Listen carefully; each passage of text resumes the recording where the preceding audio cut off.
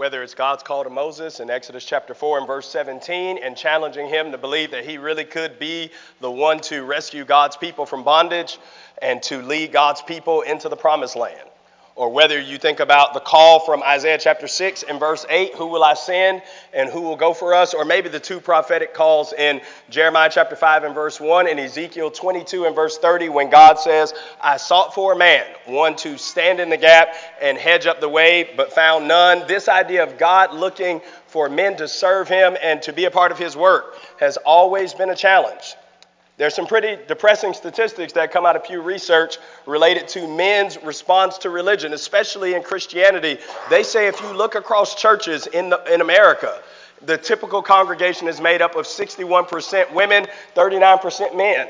On the whole, there are 13 million more women assembled today in churches to worship God than there is men. David Murrow wrote a book in 2011 entitled Why Men Hate Going to Church. And he said that though men are often occupying the pews, the reality is sometimes they're just not as engaged as they should. He cited statistics from Barna that said women are more likely to study their Bibles privately, to share their faith, to engage in service in the Lord's army, and also to help and encourage new converts than men are. Now, we might read and hear those statistics, and maybe we say they reflect exactly what we see in our reality, or maybe they don't exactly represent the church here at Lehman, but the reality is we all are men who could stand to be more engaged in the service, and we know those that could. When you read and study the New Testament outside of Jesus Christ, the man that did this the best and the most frequent was and is the Apostle Paul. Just think about all of the men who he was involved in their lives, in their spiritual maturation, and in their development. There was Mark and Luke, Epaphroditus, Epaphras, Aristarchus, and Gaius. Paul was often tapping into men and trying to encourage them and help them to be all that they could be in the Lord. But out of all the men that Paul encouraged and influenced, the one at the head of that line is a young man we know as Timothy. Paul meets Timothy in Acts 16 on his second missionary journey, and throughout their lives, they take 2 missionary trips together. Paul writes him 2 letters and will eventually say, I have no other servant like Timothy, Philippians 2 and verse 22. And at the end of his life, his eyes are filled with tears as he longs to see his young protege in the faith again and to build him up in the service of the Lord.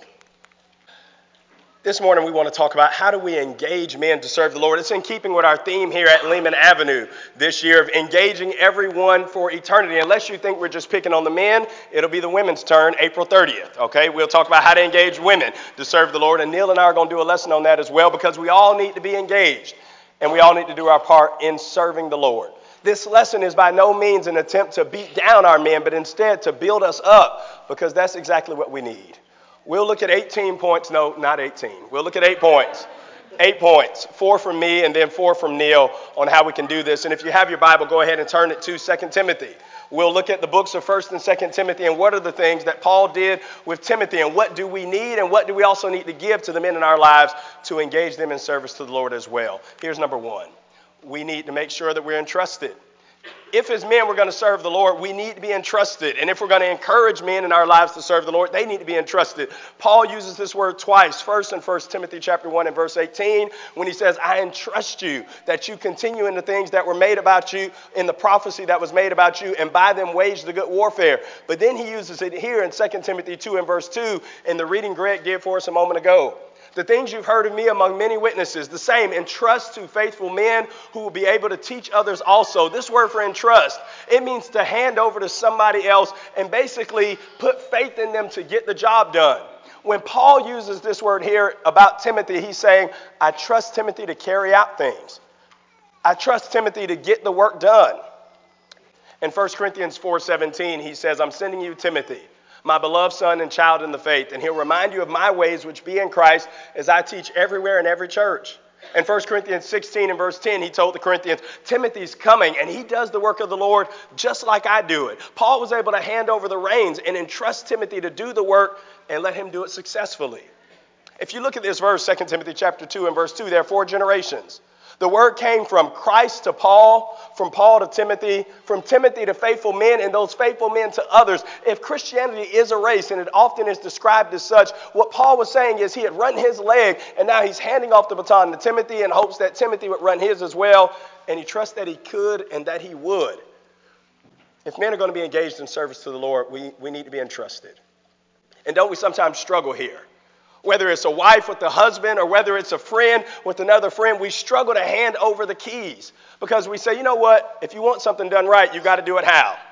You've got to do it yourself, and that's a worldly model, and it's a terrible one for Christians. The reality is, if you don't want something to die after your earthly demise, and if you want others built up, rarely do anything yourself. Two are better than one. They have a good reward for their labor. If one falls, he can lift up another. If one is cold, two can make him warm, but a threefold cord is not quickly broken. Ecclesiastes 4:9-12. There has to be entrusting.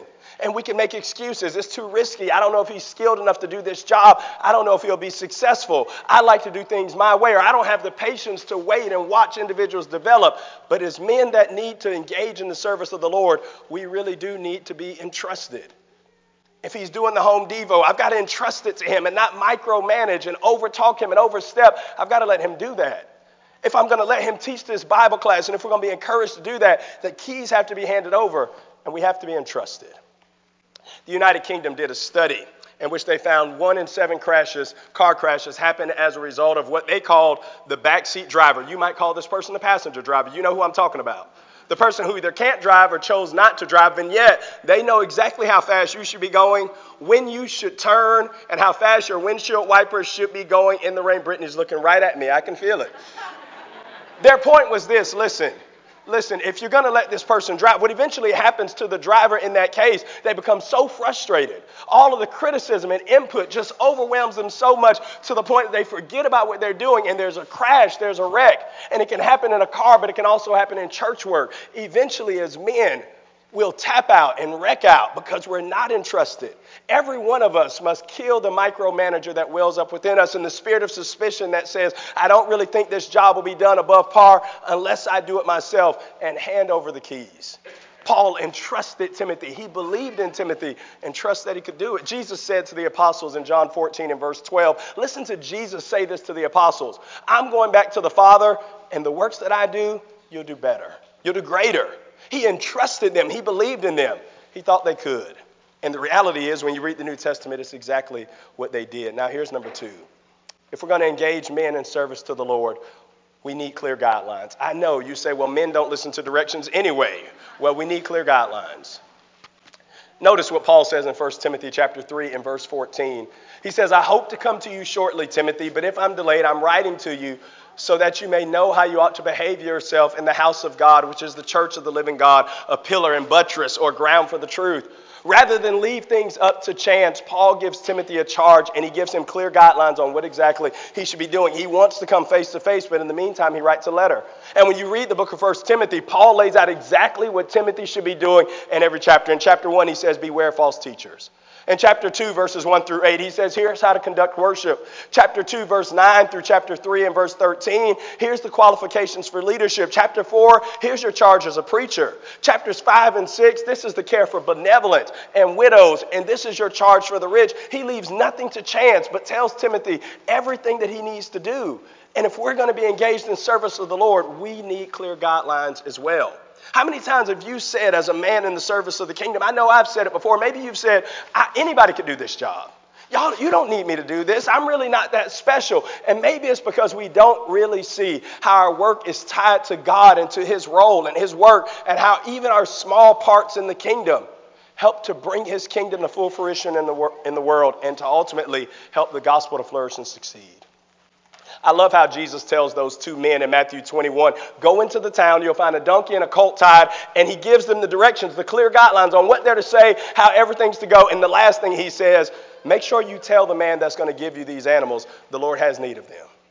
And I can just imagine, we don't know who the 2 disciples were, but in the decades that went past that time, they later realized they weren't just errand boys sent out to do busy work. They helped to fulfill prophecy in Zechariah 9 and verse 9, and they realized their work really did matter. Those clear guidelines made all the difference, and men in our lives need to hear us saying, we need to be told, your work is going to change the world as you serve Jesus Christ.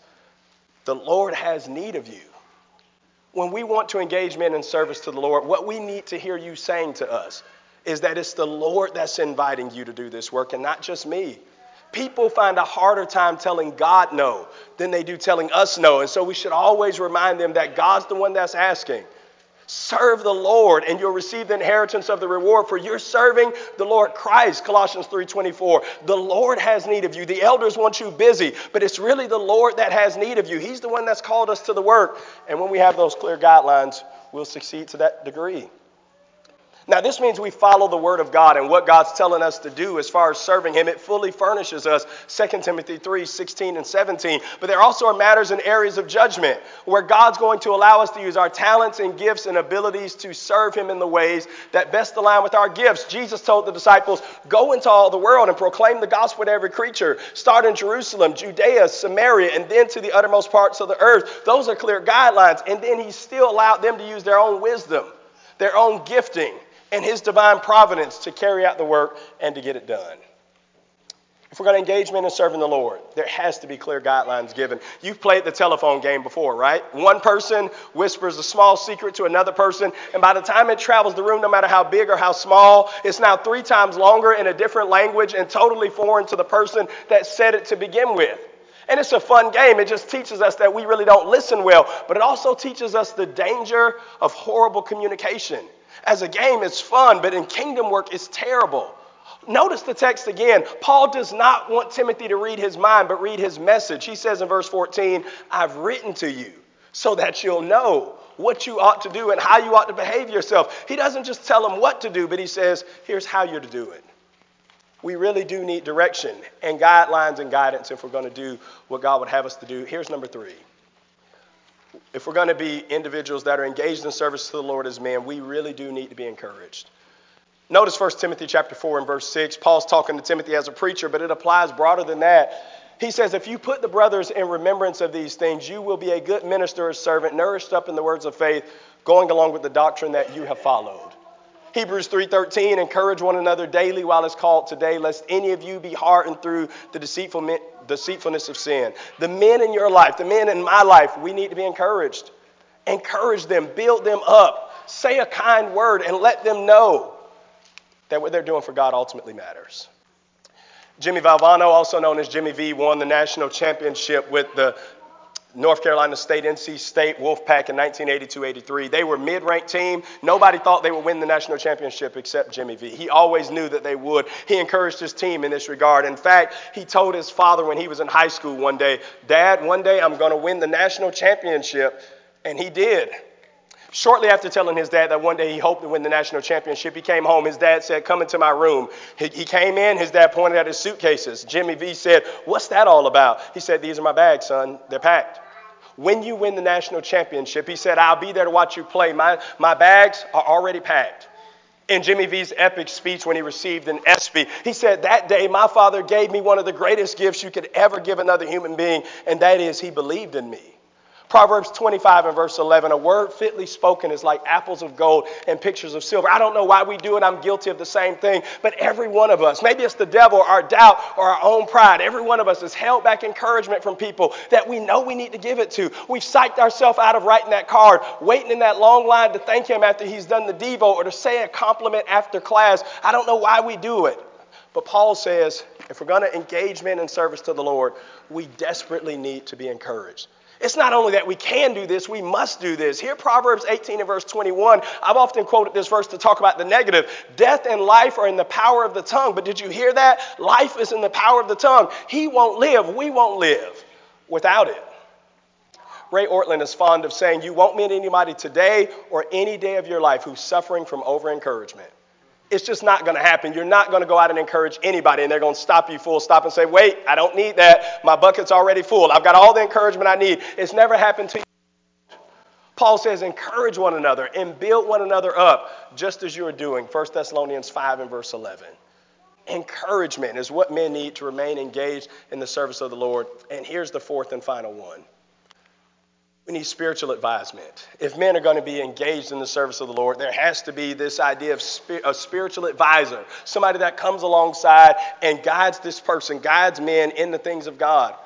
Paul begins both letters, 1 and 2 Timothy, by calling Timothy first his son in the faith, 1 Timothy chapter 1 and verse 2, and then his dear son, 2 Timothy chapter 1 and verse 2. That could communicate that he was a part of Timothy's conversion. And maybe he was on his first missionary journey in the area of Derbe and Lystra in Acts 13 and 14. But whatever it means, Paul was engaged in his spiritual maturity. He told the Philippians, you know the proven worth of him. That as a son with the Father in the gospel, he's labored with me. He showed Timothy the ropes.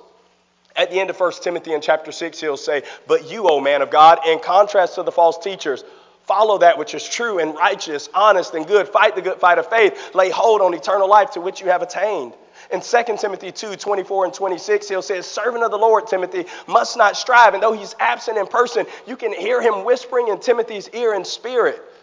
You to be faithful, apt to teach, patient and meekness, instructing those who oppose themselves, if by any means they may attain the repentance that God extends. He's advising Timothy. And the men of our lives need the same thing. I know we talked about micromanaging at the beginning of the lesson, but spiritual advisement is something altogether different. It says to them, I believe in you, and I want to help you, and I want to invest in you, and I want to see you do great things for the Lord. Men can do this as well as women.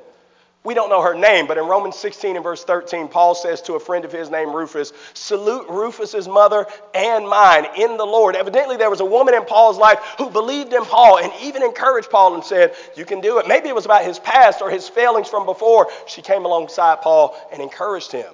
And Paul does it here for Timothy. Jason Hood said, we rarely try sushi, social media, or facial hairstyles without first seeing it in another person.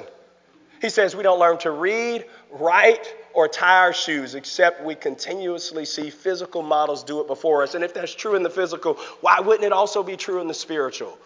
We need spiritual advisement. Take him to lunch and eat with him and invest in him. Ask him what you can pray for him about in his fears. Challenge him to step out of his spiritual comfort zone. Challenge us in that way because we need to be challenged, but we also need direction and we need guidance. Paul was that for Timothy, and at the end of Timothy's life, Timothy's doing the same thing. In 1 Thessalonians chapter 3 and verse 1, we read of Timothy encouraging the saints in Thessalonica. It was contagious. He had a great motto, a great example, and he became as much himself. You know, we could say these 4 points are enough, but they're far from exhaustive, and Neal's going to come up and preach to us about the rest of the ways we can engage men in serving the Lord.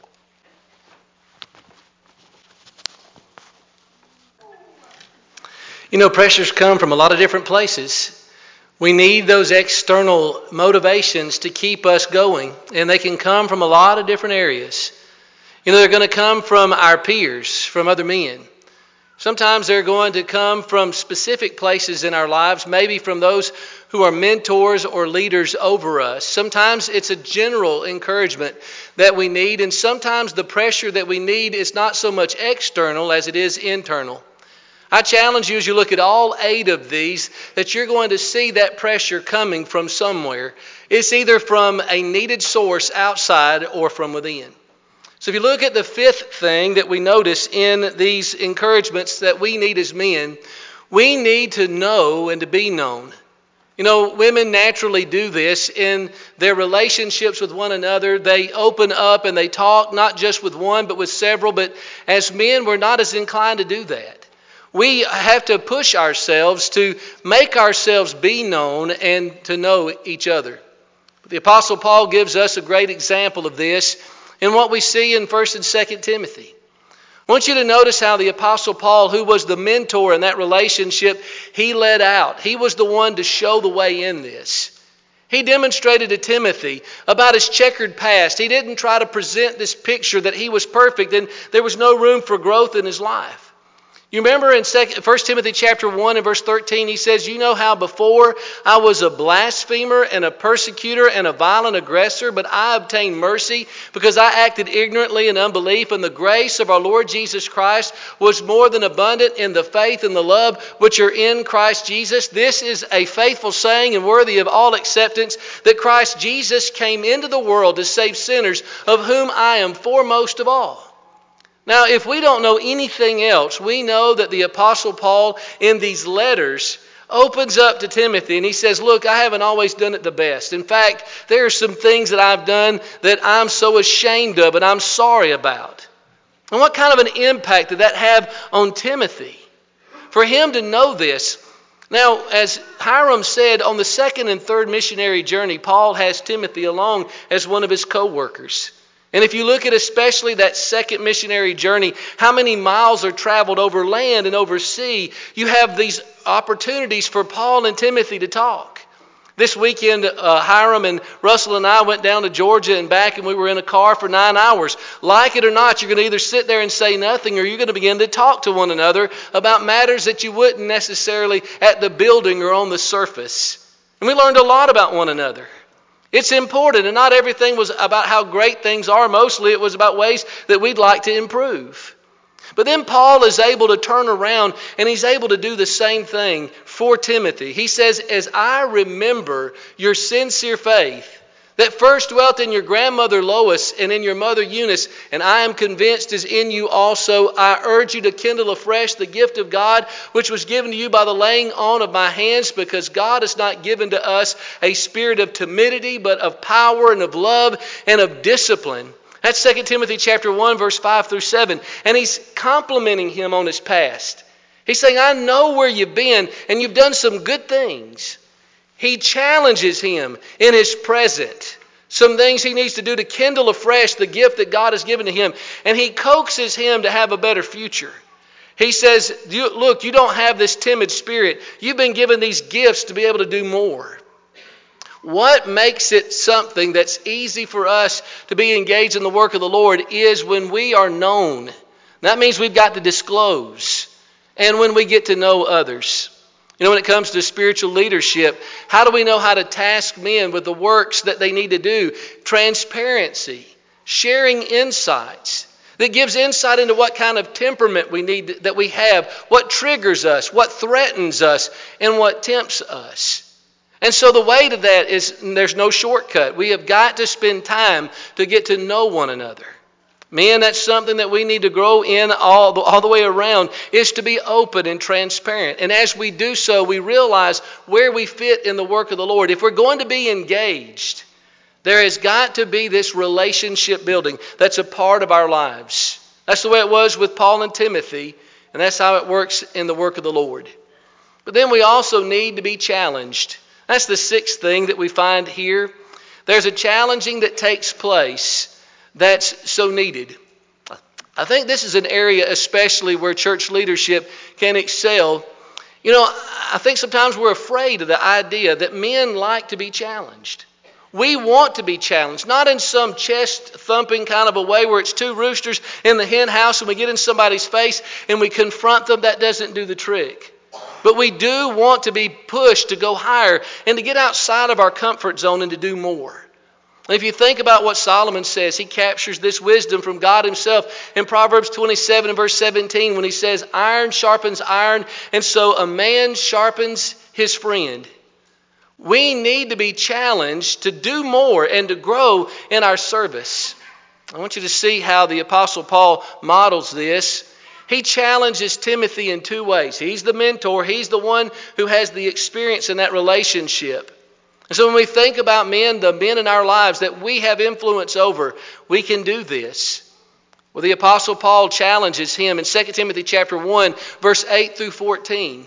He realizes that his own time is short, and so he challenges Timothy with two things in 2 Timothy 1, verse 8 through 14. He says, I want you to retain and I want you to guard. But now when he says, I want you to retain, what he's saying there is I want you to have and to hold. I want you to possess in your hand. I want you to cling to it. Hold tightly to it. And what he's telling him he wants him to hold tightly to is the word as he has disclosed it to Timothy.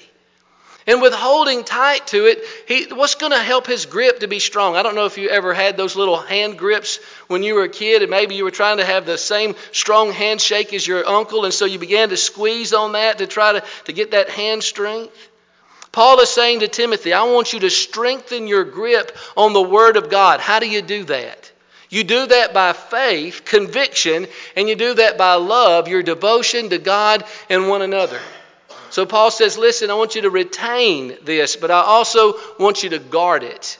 That word guard is a word that means to serve in a functional capacity as a sentinel. It means to guard over, to keep from escaping. It's the same word that is used in Acts chapter 12 by Luke to talk about the men who were entrusted with Peter when he was in prison. They were to guard him. What Paul says to Timothy is just as God has guarded your soul, verse 12, I want you to guard What has been entrusted to you, this word, verse 14, and they're tied to one another. And so the Apostle Paul is saying, Timothy, I challenge you to retain the word and to guard it so that it doesn't lose, it doesn't suffer, but that it grows. But not only does he tell him that, but he go to 2 Timothy chapter 2 and verse 15, and the Apostle Paul says, as we know, study to show yourself approved unto God, a workman that does not need to be ashamed, handling accurately the word of truth. Paul is saying, listen, you've got a job with the word of God. You in your spiritual life need to know it, and you need to grow in your knowledge and your application of it. And if you don't put in the work as a workman, you can be rightly criticized for your not being a good steward of this treasure. Now, if we were to ask ourselves the question, why, men, are we not more involved in the work of the Lord? Why are we not more engaged? If we'll listen to what Paul is saying to Timothy in 2 Timothy, it's two of the same things. Sometimes we're not more engaged because of embarrassment, and at other times we're not more engaged because of laziness. I don't mean laziness as in we don't like to work or to do, but a particular laziness that Paul is talking about. We can get embarrassed. We can be ashamed to shine our light and to live out our faith when we're out there in the world. It's easy in here, but when we find ourselves in those relationships on the job and external to this place, we can find ourselves not wanting people to know that we're people of faith. We need to be challenged to up that. Or sometimes we find ourselves half-hearted in our faith. And if you can say it that way, that's something that needs diligence and that we've got to get ourselves out of that comfortable rut. I know that we have some here that like to ride bicycles, and it's hard to do on flat surfaces, but when I lived in Colorado, they brought the U.S. Pro Cycle Challenge to Colorado, and it created 2 firsts in the history of that race. There were 2 peaks over 12,000 feet above sea level, and the bicyclists had to pedal that. They had to find that right middle gear in order to handle those changes so that they could consistently stay in the race. What is so easy for us to do is to get into a spiritual rut, to kind of let off the pedals and to coast along. And if we stay in the lowlands, it's easy to do. But what we need are those who influence us in our lives to come along and say, get out of your comfort zone. Stretch yourself. Grow. Oh, I know you've never done this before. I know you're not comfortable doing this. I know you would like somebody else to do it. But instead of doing that, you let yourself be challenged to do those things that are uncomfortable. We need to be led, as Paul led Timothy, to go up higher. I think men respond to that challenge. We love to have something that really stands out there that we don't think we can accomplish or that others say that we can't. We need to be challenged. But another thing that we need to do is we need this from everybody. We need to be praised specifically and by name. The Apostle Paul is going along and he's encouraging Timothy in these 2 letters. And in the midst of this, he stops and he says, may the Lord grant mercy to the household of Onesiphorus, for he often refreshed me and he was not ashamed of my chains. But when he came to Rome, he earnestly sought me and he found me. May the Lord grant mercy from the Lord on that day to Onesiphorus. And you know very well the services that he rendered at Ephesus. That's 2 Timothy 1, verse 16 through 18. When I was a younger preacher, I wrote an article entitled, When Paul Called Names. And I made the point in that article and went back and checked it recently, and it seems to be the case that in 5% of all of Paul's writings, he mentions men specifically by name in the tone of commendation.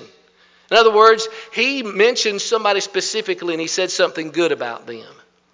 Did you know that 1% of all of Paul's writing, he mentions somebody by name in the tone of rebuke? 2 of the 19 are not even members of the church. Well, what does that tell us? What's the principle from that? 5 times more often than the other, Paul commends, he praises by name. And that tells me that I need that and I need to engage in that in others. My focus as I look at other men is I need to encourage them much more often specifically by name. Well, how do we do that? We need to make use of the forums that God has given to us. In the information age, how many ways do we have to acknowledge and notice the good that individuals are doing? We have social media in its various forms, which can be so abused. We have the ability through that to notice specifically and tangibly in a way that's meaningful, not contrived, that we just have to drum up or that's in some way not true. But if we'll keep our eyes open, it's happening all the time. And to mention it through that way. How about the church bulletin? To always try to find ways to use that. How about this particular podium? Whether it's the Bible classroom podium or as we preach, if it's the elders, if it's the preachers or whoever stands behind it to say, this individual has done this well. You know, we don't want to do anything for the praise of men, to let that be our motivation. But success breeds success. Everybody appreciates the work that we've done being acknowledged and recognized. And what it does to all of us is it tells us what works are appreciated and why. When we see that low-hanging fruit of the good that's done by others, we need to never miss an opportunity to encourage. You know, men often tie their identity to the work that we do. And so we need to realize when we're engaged in the work of the Lord, how important and powerful that is to God. How do we look to Him? As Peter would say it in 1 Peter chapter 2 and verse 9, you are a chosen race. You're a royal priesthood. You're a holy nation. You're a people for God's own possession, that you should show forth the excellencies of Him who called you out of darkness and into His marvelous light. Notice with me what he says in here to Timothy that all of us need, and that is that we need praise specifically and by name. But another thing that we notice here is this is something that we need from ourselves. We need to see the future. We need, as we are engaged in the work of the Lord, to see the impact, the legacy that we're having on those yet unborn. When we see what the Apostle Paul does in this, he helps us in three ways at least. He encourages us to see the future. What is the future if we're not engaged in the Lord? Do you see how Paul does this? He does it in 2 Timothy chapter 3 and verse 1. He says, know this, that in the last days difficult times will come. And he lists all these activities that are harmful to society, harmful to our families, harmful to ourselves and our spiritual destinies.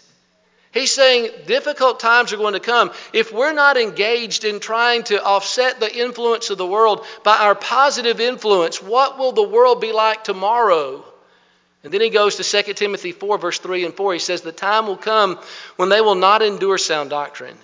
But in accordance with their own lust, they will accumulate for themselves teachers having itching ears. They will turn their ears away from the truth, and they'll be turned into fables. Paul's saying, what does the future look like? Men, if we don't assume the spiritual leadership and to get out there and be salt and light in this world, it's a dim picture. But he also shows us what the future looks like if we are engaged in the Lord. And in one sense, it's a negative picture in the short term. In other words, if we engage in the work of the Lord and we carry our faith everywhere we are on behalf of the Lord, it may mean persecution. 2 Timothy 3 and verse 12 says, yea, and all that live godly will suffer persecution. It may mean enduring hardship. 2 Timothy chapter 4 and verse 5. But what will it mean ultimately to the future? What impact will our involvement and our engagement have? 2 Timothy 3 and verse 12 says it's going to result in salvation. 2 Timothy 4 and verse 8, it's going to result in a crown of righteousness, which the Lord our God will give not only to me in that day, but to all those who love His coming and His appearing. We need to look at the future. We need to realize that the future is not just measured in terms of brick and mortar. It's not just measured in terms of the next event on the church calendar. It's measured in terms of how our individual impacts as men will help to change this community and the part that we can play. And when we can see the future and the role that each of us can have in that, it will make us to stand at the plate and go to bat. When we look at what Paul does here, he writes 2 letters to a man, a young man who was preaching at the church at Ephesus. And in the first letter, he writes to him and he says, these are the things, here are the instructions that can help you to help the church to be as it ought to be engaged in the work that I've given it. In the second letter, he writes to Timothy to make sure that Timothy was still engaged in that work. Now, yes, he writes to Timothy, who was a preacher, but as a preacher, he was a minister. As a minister, he was a servant. And every man of God, like every child of God, is a servant of God. And so the application is there for us.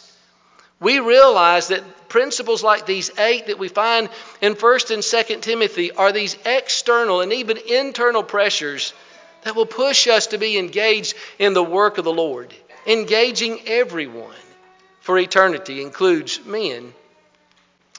Jean Nidich was, in her younger days, going into the supermarket, and she ran into an old friend from school. It'd been some years since she'd graduated, and the friend hadn't seen her, and she congratulated on how well she looked and asked her when the baby was due. Jean Nidich was not pregnant. So she went to the New York Department of Health, and there she got a diet plan, and she started working that plan. And as she did, she lost a little bit of weight. But it all really changed when she found 6 other weight-challenged friends and had them come to that apartment with her. And there together they began to push and motivate one another. And guess what happened? The weight began to drop. And out of that grew a movement now over 50 years in its existence that spans 24 countries, over 1 million users of the program. And we know it, don't we? It's WW, Weight Watchers. Something happens when we get other people involved in the ways that we need motivated. When we say to someone, you're not in this by yourself, there are others who are with you.